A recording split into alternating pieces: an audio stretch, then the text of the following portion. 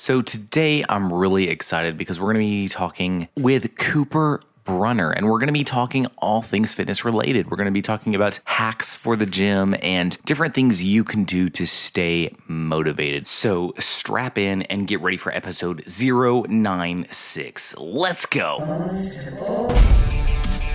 I've always been that skinny guy. Why can't I gain muscle mass? What do I do in the gym? They said I'd always be skinny. This is your complete source for how to gain lean muscle and break out of your skinny body. From nutrition to getting the most out of your workouts and everything in between. We know just how frustrating gaining muscle mass can be, but don't worry, we've got you covered. You're listening to the Bones to Bulk podcast. Hello, welcome to today's episode. My name is Brian Parody, and I will be your host today. And Cooper is a good friend. We met a few months ago, but just really connected, clicked, and we've kind of collaborated several times, and this is the second time to do so, and I'm excited to have him on the show because he has some great info. And before we dive into today's interview, if you have not, head on over to bonestobulk.com. You can grab our free training that I created for you. So why not go grab it? Like, for real. Head on over to bonestobulk.com and check that out. All right, let's jump in to today's interview. Let's say my max bench press is 175 and I want to increase that to 200.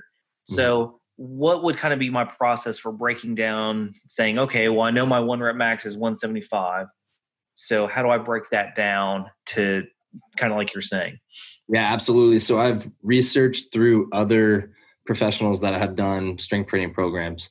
And what I'll do, if I know them at if 170 is my bench press max, I break it down to, let's say week 1, I'm going to bench press 80% of my 1 rep from my first set. I'm going to go from 80% to 86.5 to roughly 88 to 90%. And I'll do 2 sets of those. So if I were to write it down, set 1, 80% of 170, and then set 2 would be 86.5. And then set 3 and 4 are going to be 88 to 90% of my 1 rep. Okay. That's how I calculated it for myself. Right. I can talk more in depth about how I've done that. I basically averaged out what I've seen from other people's training methods because there's so many different ones. You can go as simple as 5x5, like I was telling you off the record.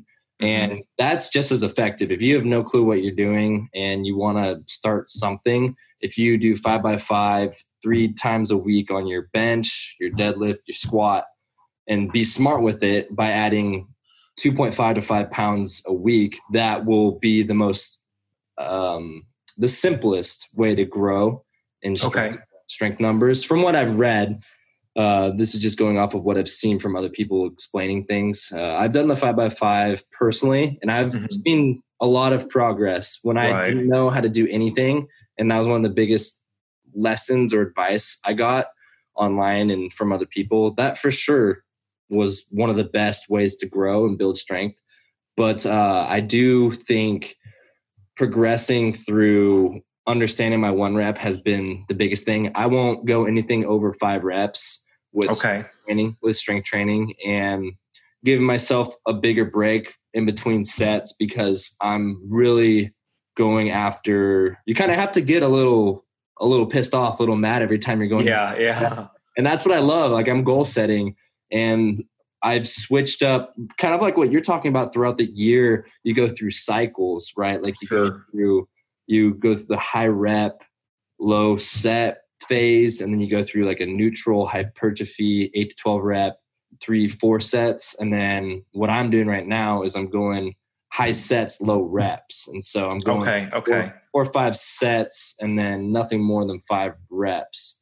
I could send you my schedule too to be more specific on my numbers on how I calculate things, but it's been working really well. I'm week 4 into it right now, and I've seen great results. So it's been working, man. It's been working. That's awesome. And that's something that I think is important because we get so in the mindset that we got to work out more. And it's not always more. It's working out the correct way and allowing your body, like you're doing, to rest and rejuvenate in between that time, because so much of the actual building all of the building comes in during our rest time. It's not when we're actually in there killing it in the gym. It's what happens when we leave the gym, how we're, refueling and resting our body, that the muscle actually grows and heals. So, and it's hard because you think, well, I got to do more. If I want to get more muscle, I got to do more. But a lot of times less is definitely more.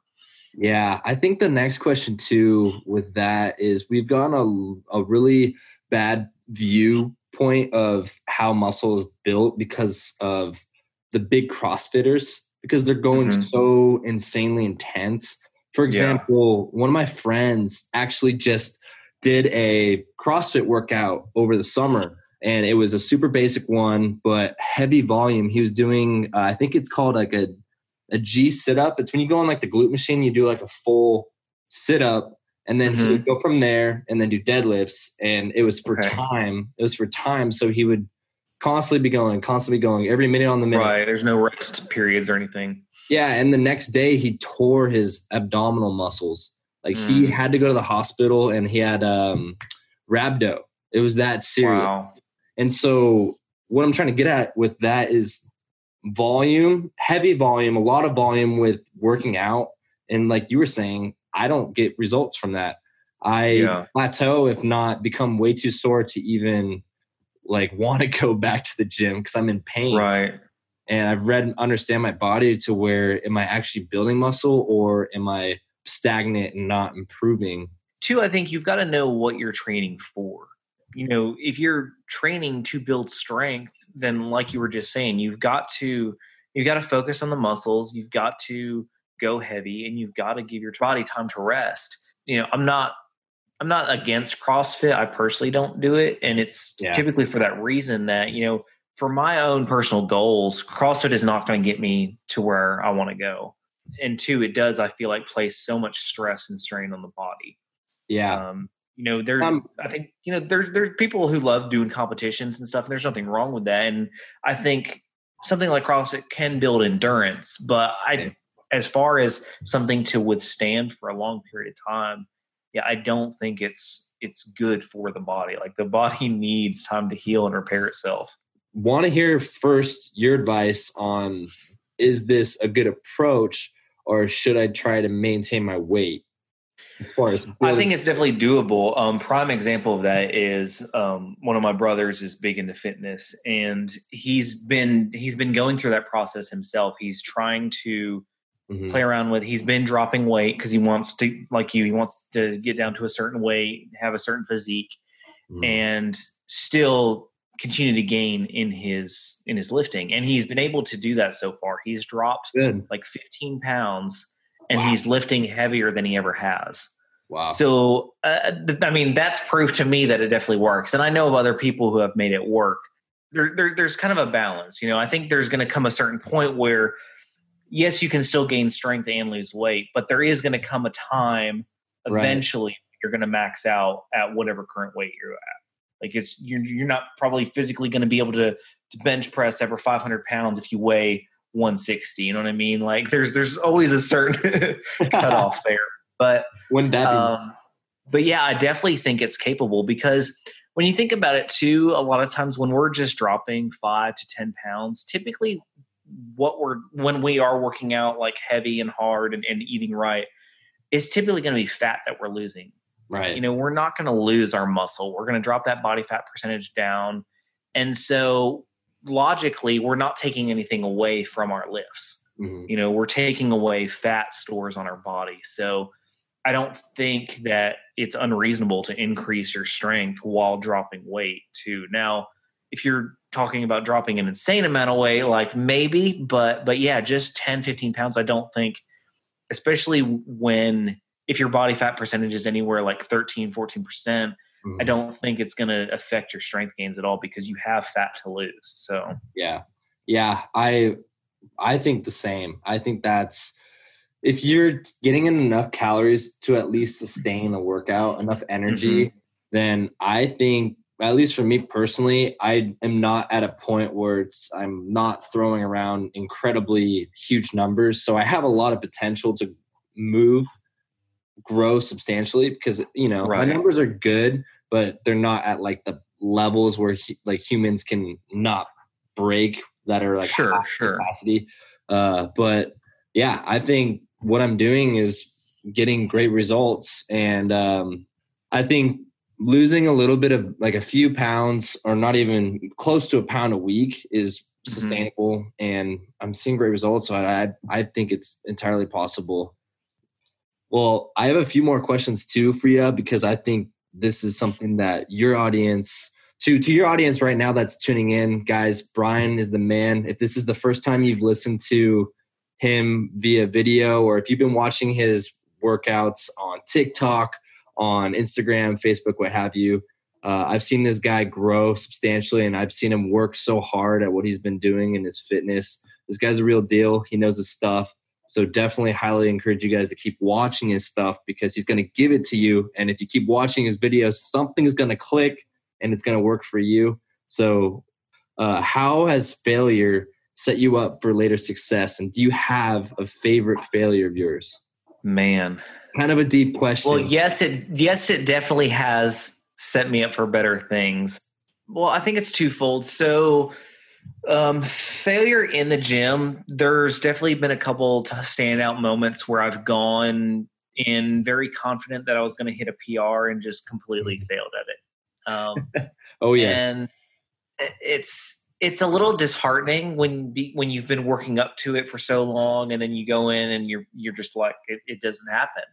Right. And it's a humbling experience, and it makes you realize, I still have a lot to learn. I still have a lot to grow, and being okay with that. Like, checking the ego at the door and being like, it's okay that I didn't hit it.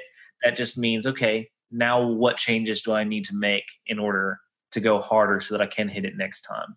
Yeah. So, I mean, it's definitely a good learning process for sure. So yeah, I mean, and Gary Vee talks about this all the time, like, learn to love failure. Learn to it's our brains hate failure because we don't take chances because we're always worried about, well, what if I fail? What if I fail? But like when we can get comfortable with like failure is a good thing because that means we're moving forward. That's when I think true change really begins to happen. And that's anything in life, whether it's in the gym or something else. Well, good stuff. Well, Cooper, as always, it's so good to sit down and talk with you. And like, I feel like we could just like talk all night about this stuff. All right. Well, that wraps up today's episode. Thank you so much for listening. And remember, regardless of what you are facing, what walls stand in your way, you can accomplish any goal, any single goal that you set your mind to. You've got this.